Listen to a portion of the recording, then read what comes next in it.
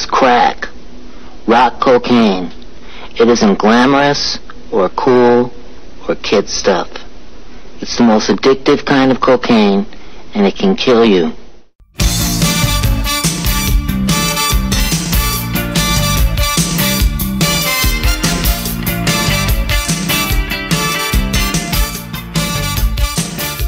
Hello and welcome to the Gemcast on Hologram Radio.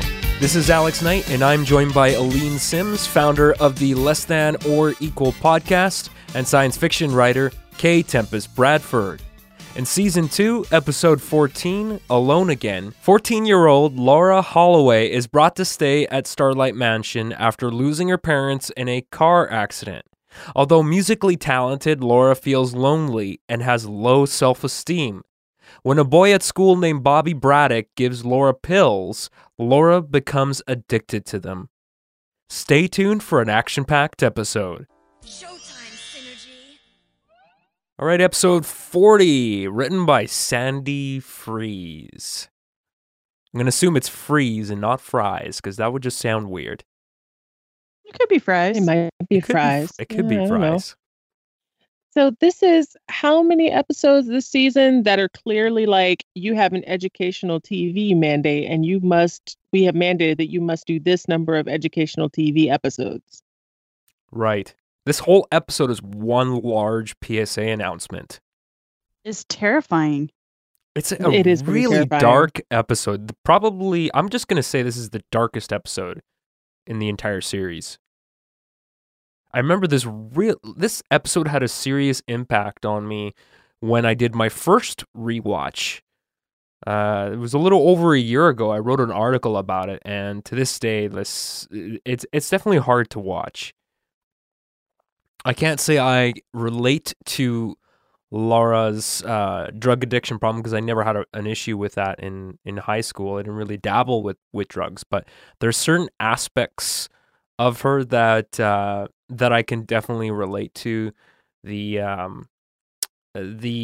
lack of self-esteem, the feeling of apprehension going into a room with people that you don't know, and feeling that that you're not as talented as the people around you, that maybe you're not as smart as the people around you.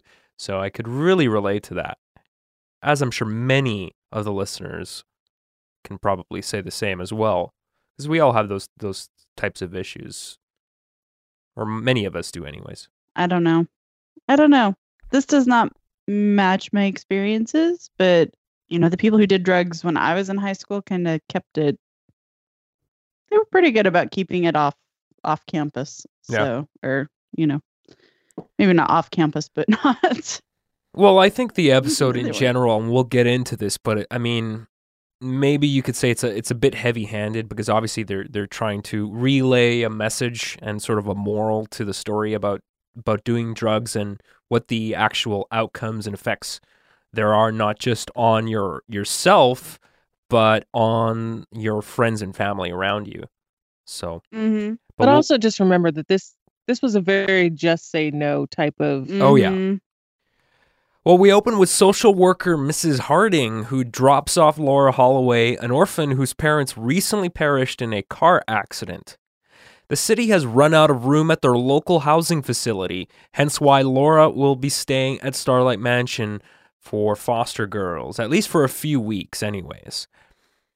Did either of you feel that when Mrs. Harding just walks in front of the holograms and a bunch of people and just says, "Oh, this is Laura Holloway, her parents died in a car crash," did either of you feel that was a bit strange to just blurt that out? Like, why do you need to say that? Like, what does it matter?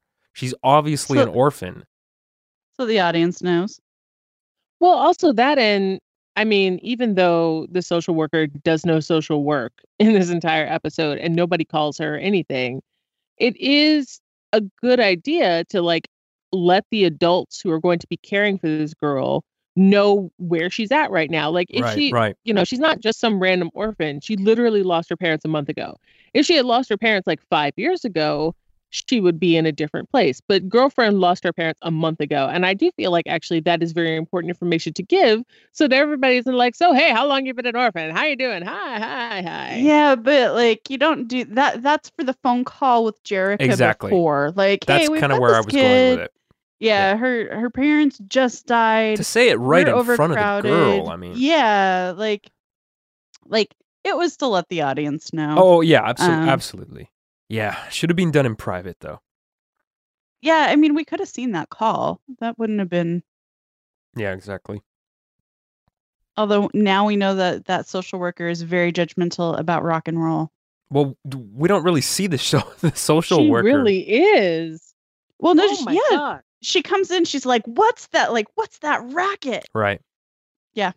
But like the rest of the episode, she's just kind of absent. She's like, there's no follow-up to see, like, is Jerica Benton and the Starlight girls, like, are they providing, a good home, even though it's temporary? How is she doing? So look, these people are overworked and underpaid, and yeah, like I said, we'll get into it when we get into like the specifics of this episode. But there are many times in which that woman should have been called and nobody called her. Right. Jerica just unplugged the phone line because she's irresponsible. Awful. Jem notices that Laura brought a guitar with her and asks if she wants to jam with the holograms. Sheepishly, Laura explains she's not very good and would rather not. Jem offers to introduce Laura to the other Starlight orphans, but she is reluctant and admits to not being able to make friends very well, so she asks to go to her room. Laura makes her way into the recreation room where Ashley and Bonnie are competing in a ping pong match. Ashley invites Laura to play ping pong, but she declines, and Laura says, "No thank you, I was just looking for the linen closet." Sure you were. Good way to get out of that, I guess. Poor kid. Yeah. I feel pretty bad for her here. I feel for her. And then Ashley's a jerk. She's like, well, we tried. Like, yeah. Honey. Come on. Stop it. She's being dumb. She's being annoying.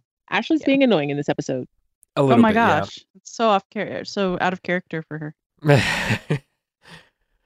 Jerica walks in and finds Laura clutching the ping pong paddle closely. When she's invited to lunch, Laura requests to be left alone. Jerica tries to encourage her to talk, as sometimes that helps, but Laura admits she doesn't fit in. From her perspective, all of the other girls are prettier and more talented, and she feels she just can't measure up. Jerica tries to console Laura and says that everyone has something they're good at, but she thinks that she just truly doesn't understand how she feels. And so she takes off to a room so she can be left alone with her guitar, of course. And we get a music video and a song written by Laura Holloway. But it sounds like, Tempest, did you want to add something to this before we go to the video? When we have Laura actually stating like what the problem is, she's like, all the other girls, they're prettier than me, they're more talented, whatever. And she states it so like with such strong conviction. And as with many things in this episode, a lot of stuff is compressed and shorthanded. Yes. So because we're just getting through this drug thing. But the way that Laura is acting is beyond just sort of like normal teenage low self-esteem. Like, as I was watching this episode again, I was really struck by the fact that Laura was so down on herself. I was like, has this girl been abused? Because that's really like the level at which she's talking about how she's not good at anything. Like, it's as if someone had been telling her, no, you're not good at this. Like, yeah, you're sitting there strumming that guitar, but you suck at it. You're terrible. Everybody else is prettier than you, whatever. And of course, like it wouldn't necessarily be like somebody just saying those things, but like this feels like a girl who has been suffering under somebody putting her down consistently for years. Yeah, she seems almost despondent, like just in the tone, the cadence of her voice, how quiet she is, and just like it should be a red flag right away that this girl really does need help. Well, I mean, I don't understand why she wasn't in counseling immediately. Like, and again, state Right. child protective services type things are, Mm-hmm. I know that they do the best they can, but it's like, why doesn't Jerica have like a counselor who comes in to do group therapy It's a good sessions? Like, question. I don't know. It's weird to me, and I can see, your parents just died. You're in this situation where you're like pubescent in a house with a bunch of other pubescent girls, and like your world's been like turned upside down. You're spinning and there's nowhere to go and everything feels big and overwhelming and your self-esteem plummets, and like I can totally see how that's plausible. But I just keep coming back to, why is she not immediately in counseling? Yeah, because it's not like Jerica Benton, a person with serious duality like issues. It's not like she's qualified really to take the role of psychologist in in this situation, right? She could have been like, Laura, let me introduce you to my therapist because she has made so much money off of me, let me tell you. Well, Synergy has almost acted as a sort of surrogate mother, so maybe Synergy should just be the on-premise psychologist. She might be certainly less fallible than a human being. Well, those are all excellent points to bring up. So at this point, we get a music video here, and this is a song written by Laura Holloway called Alone Again, which really sets the tone, not just for how she's feeling, but really the tone of the rest of this episode here. What did the two of you think of the video and the song in general? I thought personally it was a really touching song. I thought it was really well done, and it was actually nice to hear a different person other than just Britta trying to do a different, a different singing voice. They clearly brought in somebody else this time. I think it's a beautiful song. I liked it a lot, and it was it was a nice change of pace. I like hearing different kind of tempos and different stylistic choices and that kind of thing. So Yeah, it's right up my alley. Right, and the acoustic guitar arrangement is certainly something that we typically haven't really heard.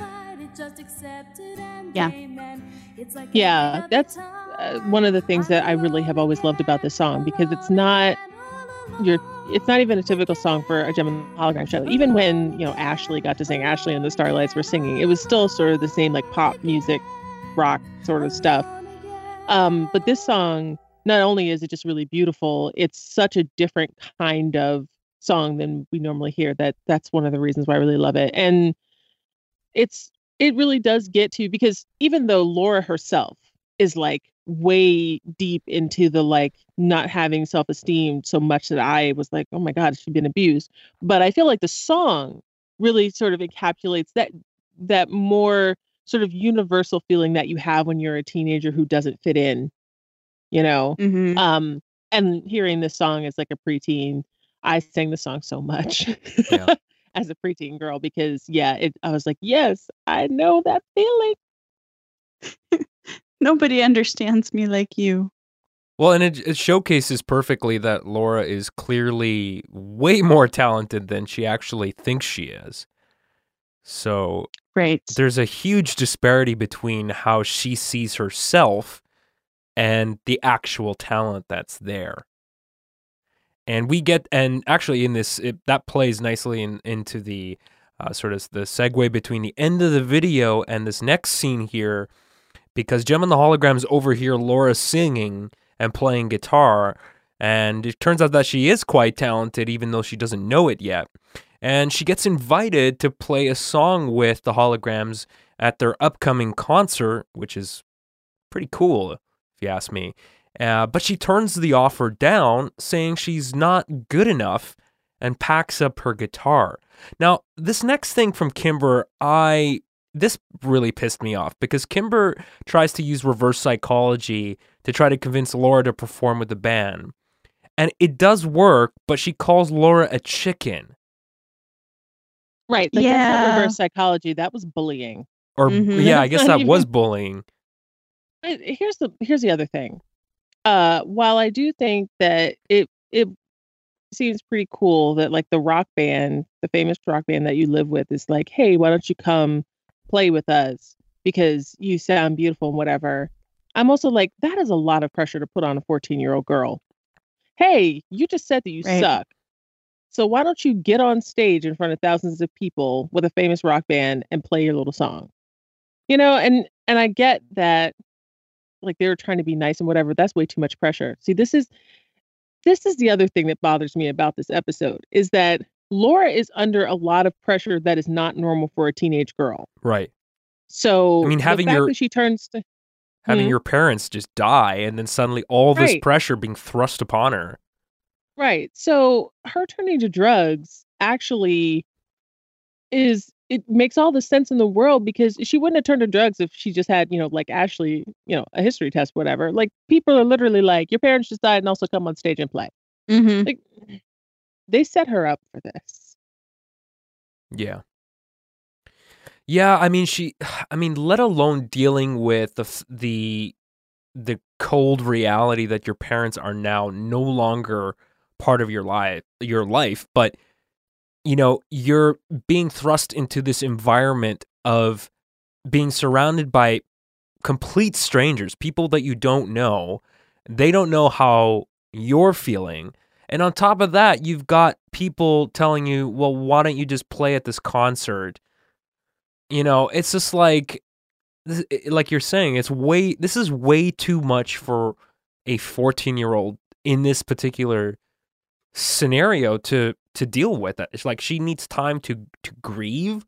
She needs time to process. She needs counseling. Like you can't just expect somebody to go up on stage in front of thousands of people, which, I mean, how many 14-year-olds get that experience? Like very, it's very rare. Unless you become a child music star at an early age. But I mean, even then.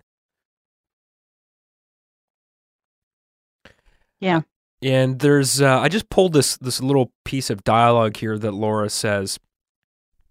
She says, "Oh, great, now I have a chance to mess up in front of the whole world. A concert in front of thousands of people. Maybe I'll get lucky. Maybe they'll maybe there'll be an earthquake or a typhoon and I won't have to play at that dumb concert." I have actually had those thoughts.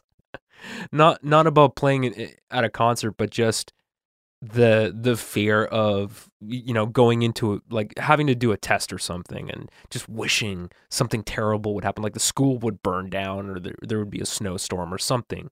Or maybe Jim and the holograms could just respect the fact that she said no and shouldn't be trying to push her into it. Exactly. I don't know. Consent. Mhm. At school the following day, we see Laura by herself, wishing for a natural disaster so she can get out of having to play at the Gem and the Holograms concert. A boy named Bobby Braddock overhears Laura, who is talking to herself, and introduces himself. And just some dialogue here from this scene, because I think it's important. He comes across as very charming, and it seems innocent at first until about halfway through, and you realize how much of a scumbag this guy is. And he actually says, "My name's Bobby Braddock. I guess you're the new kid, Laura Holloway. How do you know my name?" "Oh, I just sneaked a look at the list of new kids from the administration house. You're Laura Holloway, 14, and you're staying at the Starlight house. Why would you go to all that trouble to find out about me? Hey, I always make it a point to know the names of cute new girls at school." Like, this is So I just... gotta say that Bobby is actually one of the more perfectly written characters in the Yeah. history of the show. Sure. Like, yes, all of those things. He is, and I was looking at him and I was like, he's like a young Eric Raymond. Maybe he's actually one of Eric Raymond's younger, more successful brothers. He's like a nephew or something. Maybe. Because he actually has that whole thing down, like the charm and here, let me just give you this, or let me just give you this other thing. Yeah. Yeah. Well, looking up her information, though, I just thought immediately to myself, like, the fact that this person got all this personal information about you, where you live, how old you are, like, that's, I don't know, isn't that kind of creepy? Yes, incredibly. I mean, yeah. But this next line really bothers me because Laura says, me, cute, and he says, would I kid ya? Besides, I wanted to become friends with you because I care about you, and I want to help you with the concert that you're so worried about. So here's the thing. I watch a lot of Criminal Minds because I don't know, I just can't stop myself. Although I did stop myself at some point, so I was like, there's a lot of dead women here, and I can't take it anymore. Mm-hmm. But Yeah. one of the things that they talk about on Criminal Minds a lot, which even though it's a TV show, I'm pretty sure this is actually true. They talk about how serial killers are often just as good at profiling as the profilers from the behavioral analysis unit because they have to be. Because they have to be able to look at a person and assess whether or not they can get away with, like, you know, pulling them into a dark alley or Manipulating them. getting them into their, you know, manipulating them into their car, whatever. You have to, if you're that kind of person that preys on people in whatever manner you prey on people, you have to be really good at reading people and knowing exactly which buttons to push and then pushing them. And this is why I say Bobby Braddock is like one of the better written characters, because that is exactly what he does. Like, he cottons on to everything about Laura in seconds, you know, just to be able, you know, he's like, that's a girl that I can target. And I have no, even though it seems really easy, I have no trouble believing that would be easy for that kind of dude. Oh no, absolutely. Absolutely. And I've seen people like this, and the way they wrote Bobby Braddock, I think, is very realistic. I mean, there are people that are like this, that are just professional manipulators, and they are charming, and that's how they get these people. But yeah, in this scene, we actually see that Bobby's got a little gift for Laura here in the form of some pills. And of course, at first, she's a little hesitant to accept them. But he's like, you know, come on, they're free. It's a gift from me to you. You know, I'm going to be at that concert. And this is where the manipulation gets in, because he recognizes that Laura is obviously insecure about her own looks, but is very likely attracted to him. And he is, obviously, they drew him in a way that you can tell, like, he's a good looking guy. And she's like, you will. And he says, well, don't you want to play your best for me? And that's where it gets a bit sinister. Later in the evening, Laura takes the pills Bobby gave her in the privacy of her own bedroom. Almost immediately, she starts to experience the effects of the drugs. She begins feeling a little lighter, a little faster. Laura picks up her guitar and strums a few discordant-sounding chords, then puts it down again. Reality begins to bend around her as inanimate objects suddenly transform and become animate. Laura is hallucinating, and after seeing a bird come to life, she decides she wants to fly too. Laura opens the bedroom window and steps out onto the ledge, coming very close to losing her footing and falling to her death. Jerica sees what's going on. She tries to talk her down unsuccessfully, so she runs up to the bedroom, breaks down the door, and catches her just in time as a brick under her foot comes loose. This is There are a lot of things about this scene. Stuff. There's a lot to break down here. Let's start with one of the things that really annoyed me about the way that we were taught about the dangers of drugs in the 80s was how they seriously acted like that was going to be your experience. You took some pill and 50 seconds later you were hallucinating. And by the way, Alex, I believe that the term you were actually supposed to use was tripping balls, because she was tripping balls. Yeah. You know, like with all the hallucination and stuff. But that's not actually how it happens. I don't even know. Like, it was creepy. I mean, the guitar, just the way they animated her. Yeah, it was really creepy. But like, it also, I understand that the message here is, hey, don't do drugs. But they spent a lot of time in the Just Say No era telling us lies about how different drugs would affect you. And also, it's all just sort of like drugs, pills. You know, that is never... Right, never specifics. What are those pills? Like, what are they?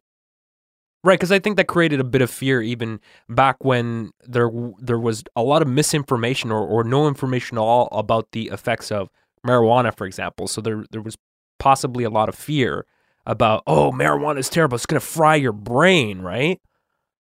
And of course, we later discovered many years later that was not the case. But in the 80s, there was so much misinformation, like you're saying, all these PSA announcements, but they were never specific about what types of drugs are the real dangerous ones that you could avoid, or that you should avoid. So yeah, I mean, I'm sure that Nancy Reagan would say all drugs everywhere are dangerous. Right. Don't take that aspirin. Don't do it.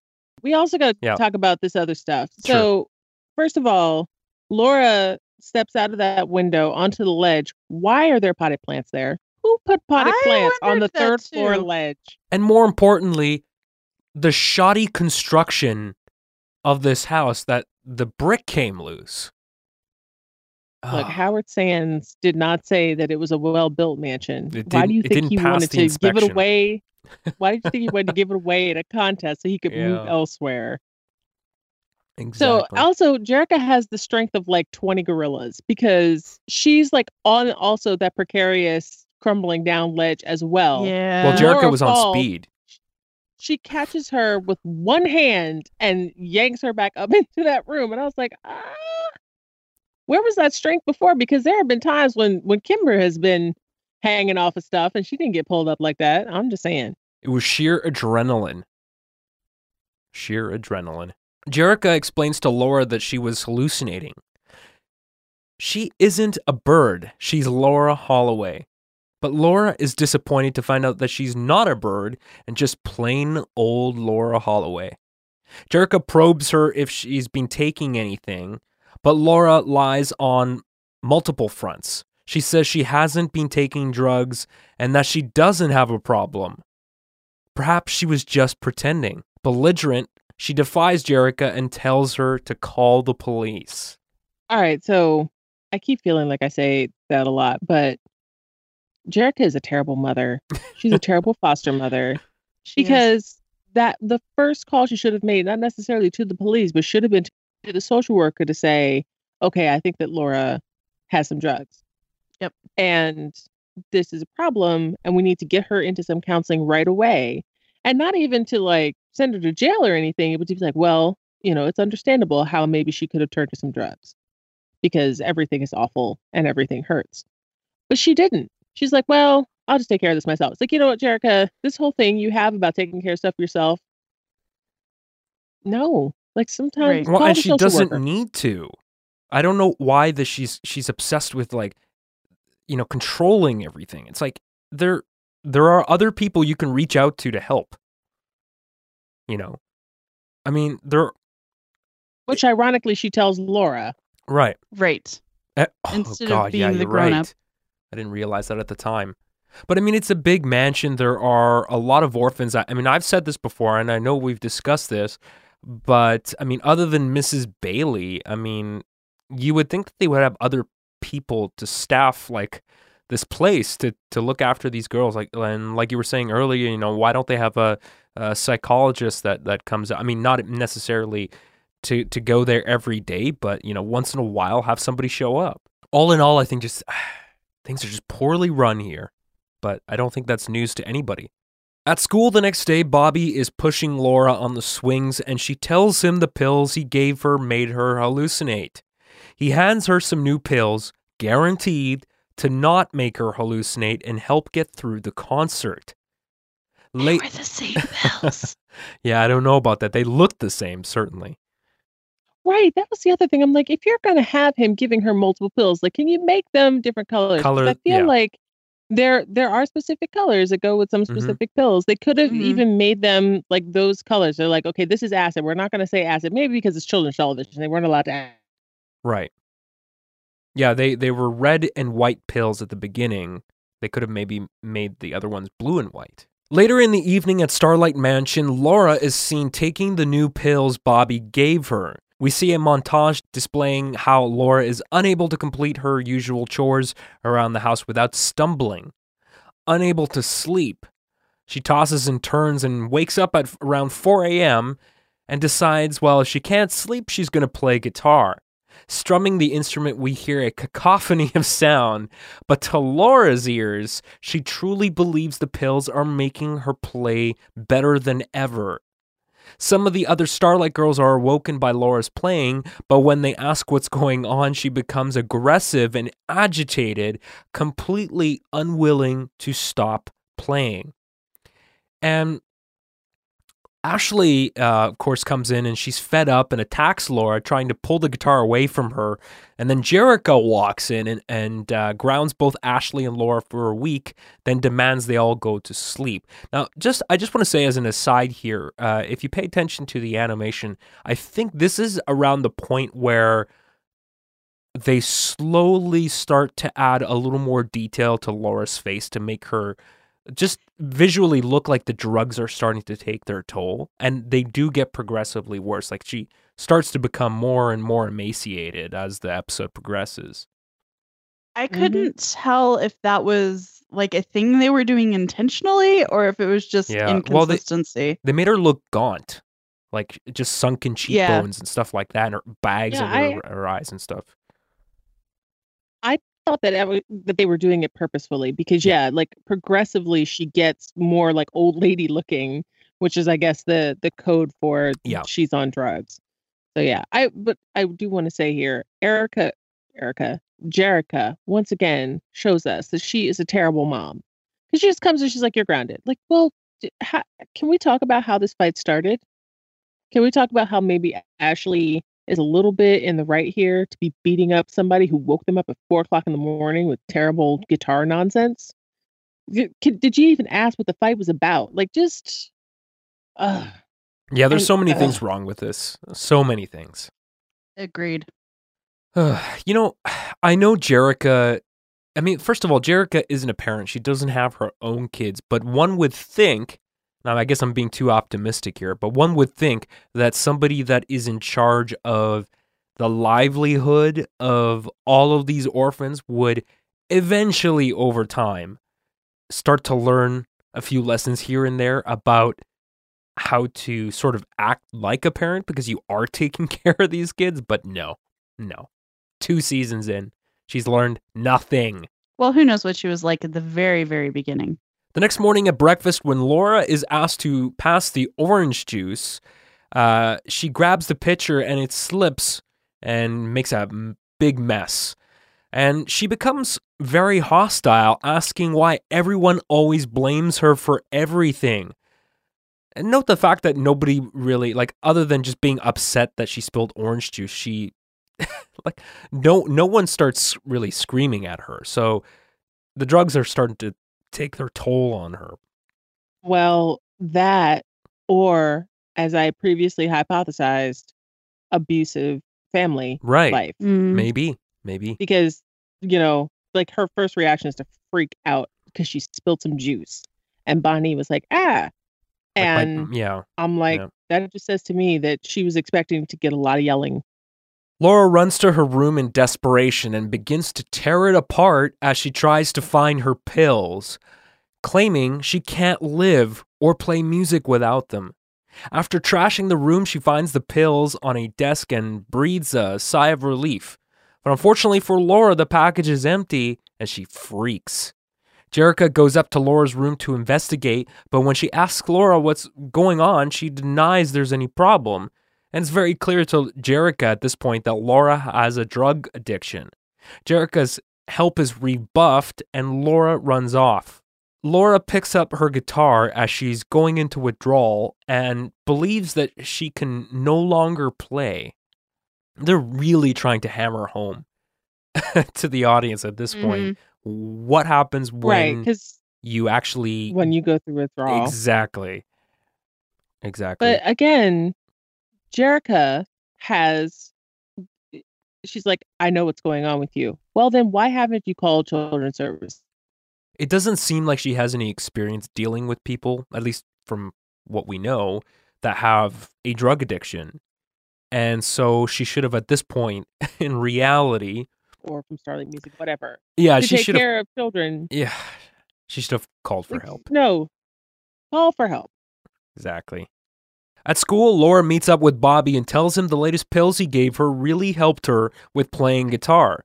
Bobby tells her to keep her voice down and she asks him for more. This time, the free ride is over for Laura as he tells her it will be $30 for additional pills. Laura simply doesn't have the money and begs Bobby for more. And of course, Laura at this point is thrust into a nightmare. Speaking of nightmare, we get the Gem and the Holograms music video called Nightmare, and this is a repeat and rehashed song. However, I think the song and the new video that we get works really well. This is a It's creepy. This is a really disturbing music video.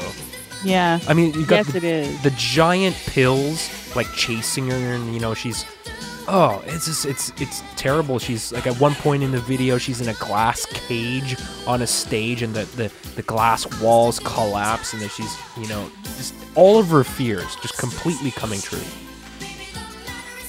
Yeah, and also like that weird bit at the end where there's like an eye in the sun, and she's like stranded in a desert. And I think that some time ago, and I forgot to do it before this podcast, so forgive me, podcast listeners, but I feel like that was some specific imagery from some drug thing in the 80s where they were like, and then, like it symbolizes something that I forgot to look up before we started. But I was just like, why are we putting this really weird specific imagery in this video? Like, it's really trippy. Really trippy. Yeah, it was really trippy. But one thing I forgot to mention earlier, but we don't often actually have Misfits or Gem and the Hologram songs used as incidental music in this show. Every now and then it happens, but not very often. But it happens at least twice in this episode because we hear the nightmare music way before actually get this video. I did notice that. Yeah, and then there was another point at which they were playing a Misfits song, which now I can't remember what it was, but it was something else that was happening with Laura, and so this Misfits song was playing, and I was like, and it was a really good use of the instrumentals from those songs as incidental music to like sort of go with what was going on, because I think like the first time we heard the nightmare music was when she took the pills and then she started hallucinating. Mm-hmm. And so, yeah, I was like, oh, I wish they would do this more. I wish that they would use the music from, earlier in the show to highlight what's going on screen, even if that song is not in the episode, although in this case it was. Mm-hmm. Yeah, that was a really nice detail. Really nice detail, and definitely something that should have been used more often, I think. Well, after the video, we see Laura stealing money from Jerica's purse, but Jerica catches her in the act. Laura manages to escape and heads to school, desperately trying to find Bobby Braddock. Ashley bumps into Laura and tells her that she's been a big jerk, but Laura is unable to focus, and she's just absolutely hell-bent on finding Bobby because he's the, quote, only one who understands, end quote. Yeah, that's sad. Yeah, it's just like a long spiral sad. into madness. It's just getting but worse also, and worse. I just got to say, Laura's I'm stealing from the purse of the lady game is really off, because Jerica just wandered in that room. Right. And I'm like, oh, girl, like, take the purse, go in a closet, and then put the purse back and run. Look, what are you doing? Oh my God. Well, she's desperate, and I don't know. Bet she'll do better next time. No, that's how you learn, right? Mm-hmm. Like you get caught, and then you learn how to be sneakier, and then you get caught again. Not that I have experience. No, none at all. Yeah, right. So Bobby bumps into Ashley and ends up using the exact same come on lines as he did with Laura. What a jerk. Yeah, this guy's a slime ball. As Bobby tries to convince Ashley the sooner she passes the history test, the sooner he can treat her to a movie.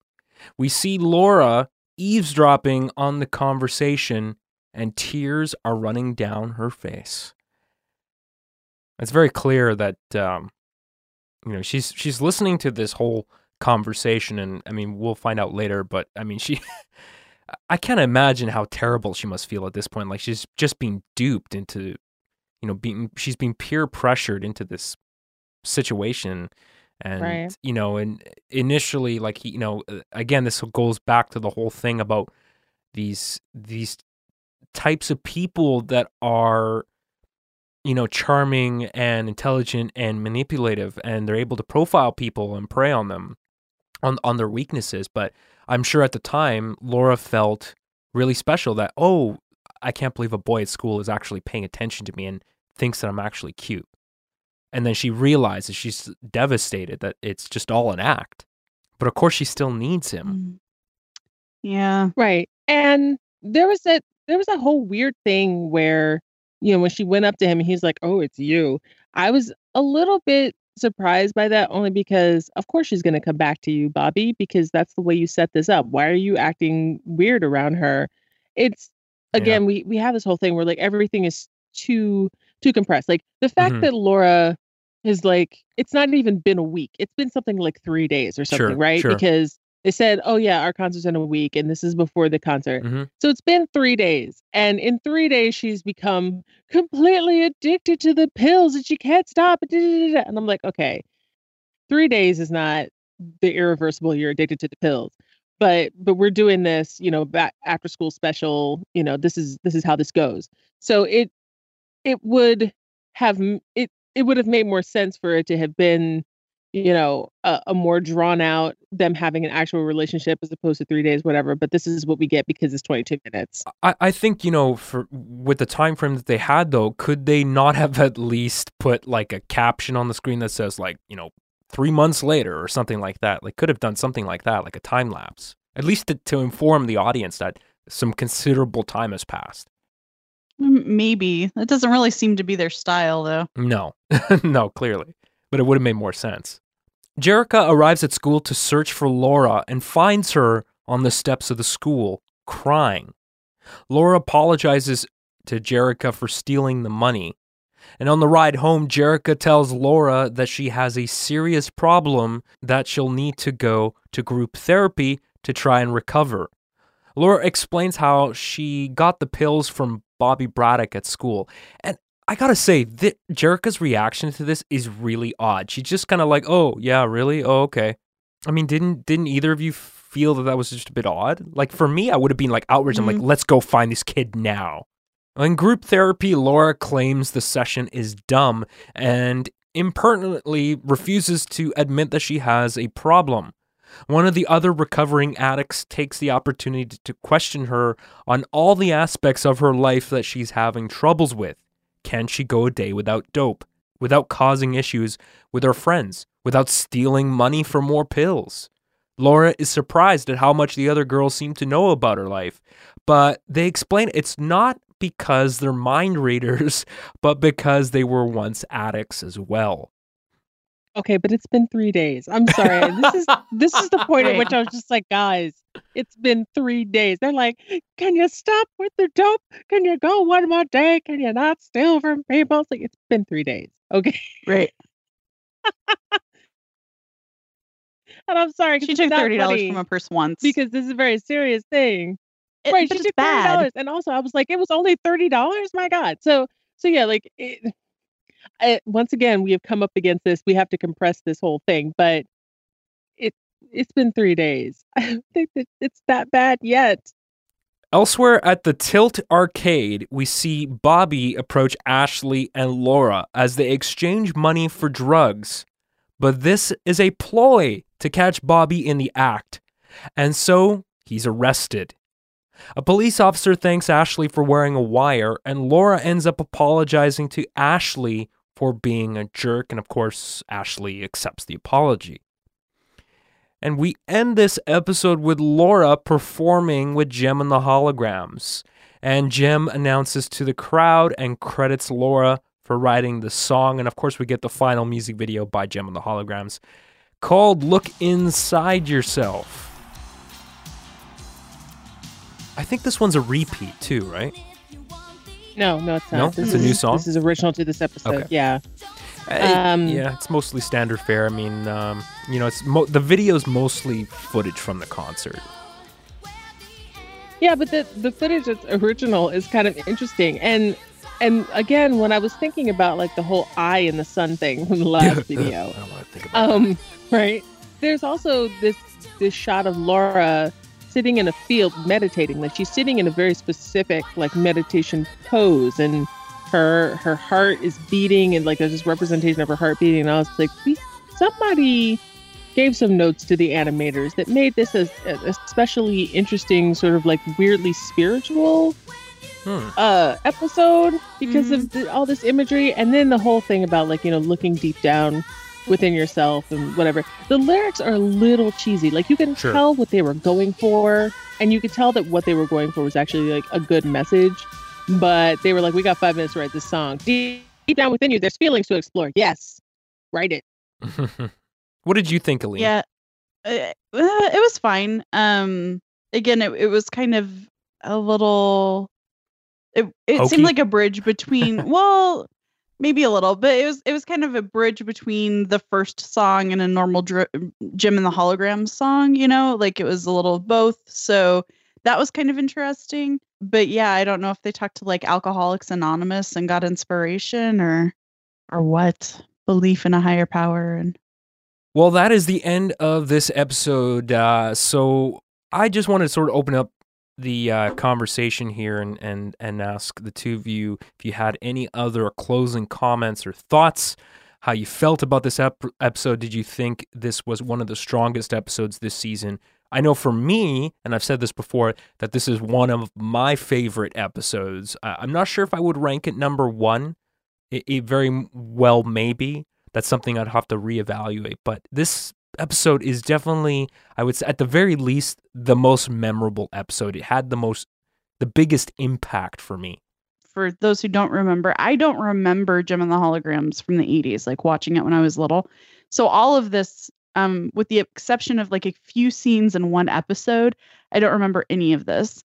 And so watching this as an adult, it was very disturbing. Like this whole episode was really, really disturbing to me. Like, this is a kid's show? What? Yeah. I was kind of doing some of that. I don't think we've laughed a whole lot, which is appropriate, but I like the episodes where we all laugh at, you know, to one another or whatever. Did you think that the message was a bit heavy-handed? Oh, yeah.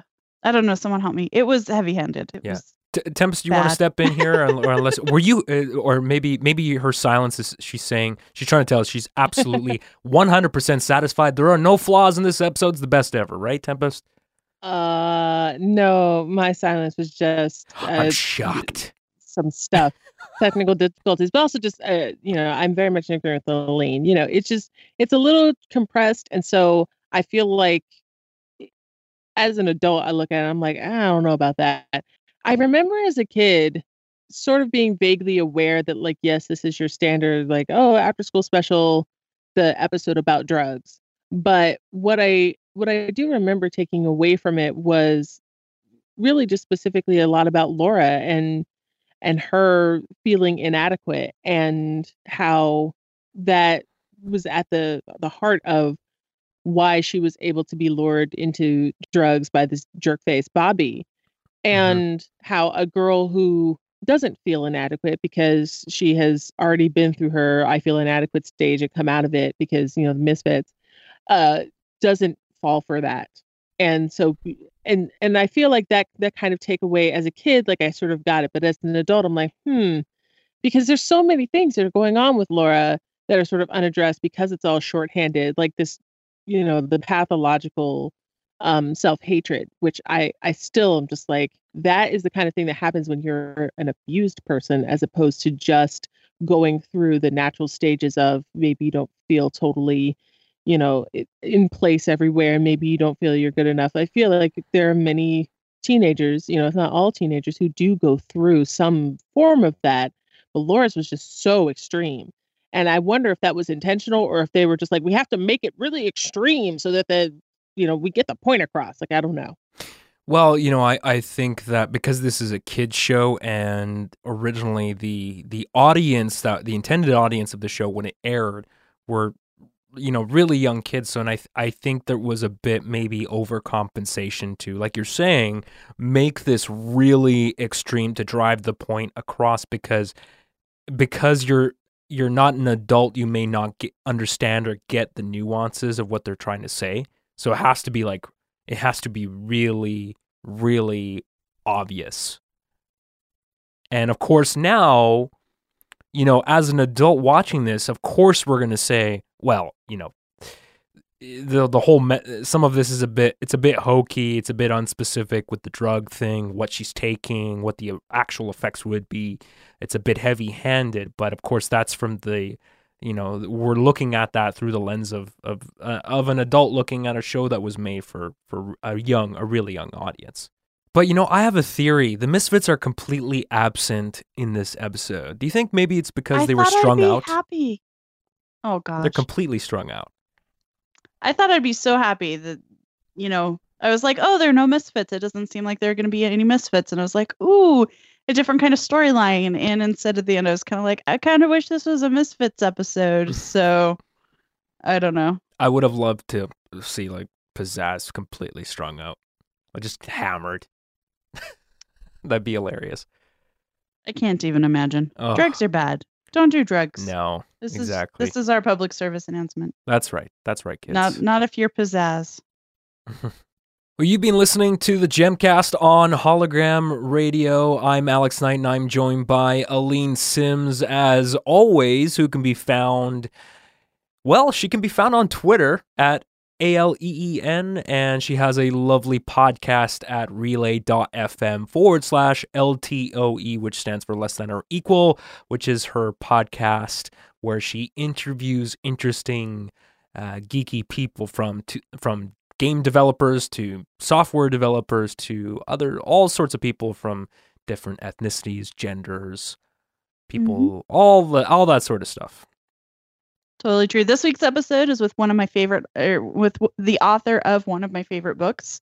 So I was really, really excited. And one of the things that we talked about was writing other cultures appropriately. And like, maybe you should do some research. So I thought that was really interesting in light of some other things that have been happening with other authors who maybe didn't do that. But it's a good show. I liked this episode. Why don't you tell the listeners what episode this is and who it was that you actually had on? This is episode, I believe it's 83 with Helene Wecker. She wrote The Golem and the Genie. Wow, 83 episodes. I know, right? Yeah, it feels like, because I know I've been listening since the first episode. It just doesn't feel like that long ago. Do you feel the same way? Or does it feel like a decade ago for you? No, it doesn't feel that long. I started it in June of 2014, and I was bi-weekly for a while, which is why the numbers don't add up. Mm-hmm. But I don't know. Sometimes it feels like I've been doing it like forever and ever. Yeah. And sometimes it doesn't. It just kind of depends. Great. And people can also find your writing at alinemean.com. But I guess because you write less frequently there, I guess it's fair to say that you're more of a podcaster, more of a fan of the spoken word than the written word. That would be inaccurate. It's just that I write all day long for my day job. Right. So you're just exhausted. I don't have the writing headspace to be able to write for my blog. Yeah. Well, there are only so many hours in the day, so to have to, when your job is writing all day, then getting home and podcasting every once in a while, and then it's just like, well, how much time do I really have left to devote to personal time? Well, that and just, there's, I don't know, it just uses a different kind of energy Sure. To write than it does to speak or to play Splatoon or, whatever. Oh, indeed. And speaking of writing, I know Tempest knows all about writing. Tempest, your website is ktempestbradford.com with links to all of your social media. You're on Twitter at TinyTempest. And your Tempest Challenge videos, you're still doing those, right? I am still doing those. Why don't you actually give people a refresher Fridays. of what that is? Because I'm sure there might be one or two people that are not subscribe to your YouTube channel, and shame on you if you aren't. So why don't you tell the people That's right. what it's all You just about? need to go to youtube.com/KTempestBradford. So the Tempest Challenge is essentially, I wrote an article a year ago. It's been a year. I wrote an article a year ago when I was like, hey, why don't you try spending a year not reading books written by straight, cisgender, white men? Because they take up a lot of space in the publishing world, even though straight, cisgender, white men are actually kind of like a small part of the number of people who write books. So spend the year reading books by women, spend the year reading books by people of color, spend the year reading books written by lesbian, gay, or bisexual people, spend the year reading books by transgender people, all those things. And so the Tempest Challenge videos are where I recommend books to you that are by authors who are not straight, cisgender white men. And so it doesn't mean that there are never any white men, because I'm actually about to do a video on a book by David Gerald, who is a white guy, but he's gay, and so he's not straight. And there are like lots of women and women of color, and I get guest people on to be like, this is the book that I love, and here's why, and it's really great. So you should watch my videos. Great. And Tempest, you have your own Patreon page. Did you want to plug that? I suppose I could plug that. Yes, I'm on Patreon. I actually have only soft launched my Patreon. I haven't done the hard launch, but Gemcast listeners can go to patreon.com/KTempestBradford. And actually, one thing I'm doing for my Patreon patrons is that I used to do a Gem rewatch every week, where I would get on Twitter and I would watch the episode that we were about to podcast about, and I would sit there and I would like give my color commentary, and it would be so hilarious. But now I'm doing a thing where if you are one of my Patreon patrons at any tier level, then you can come into like a room with me, a virtual room, and we can watch Gem together. And then you can watch me like type my color commentary there. And that's for Patreon patrons only now. That sounds fantastic. So yes, everybody go check that out, and check out Tempest's new podcast on the Hologram Radio Network called The Right Gear if you're into technology and pens and writing and all of that nerdy stuff. You can check that out at hologramradio.org/The Right Gear. And as far as I'm concerned, the only thing I'm going to plug this week is a article that I wrote about this episode, Alone Again. You can find that at ZeroDistraction.com/alone-again. As far as this show is concerned, you can support the Gemcast and the entire network by going to our Patreon page, and we couldn't do it without you. So please go to patreon.com/hologram radio and donate.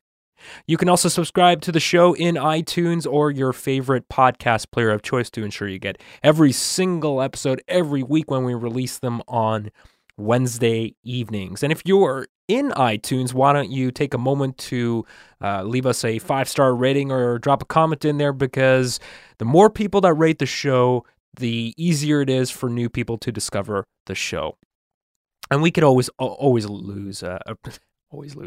We could always use a few new listeners and ratings, because it's actually been a while. I think the last person that rated the show was back in December. So if you're listening and you haven't rated the show, please do it. You can also support the show by checking out our Amazon links at hologramradio.org/sponsors. And since most of us tend to shop at Amazon these days, why not use our Amazon links? We've got links for the UK, USA, and Canada. So click on either of those that makes sense for you. And there's no additional work on your part. It's just that every time you buy something, then we get a small portion of the sale. You can also follow the show on Twitter. We're at Gem Podcast. We're also on Facebook.com/Gem Podcast, on Instagram at Hologram Radio Shows. And you can also email us for feedback by sending us an email to gemcast@hologramradio.org, and that goes to all three of us. Well, that is it for this week. Show's over, Synergy.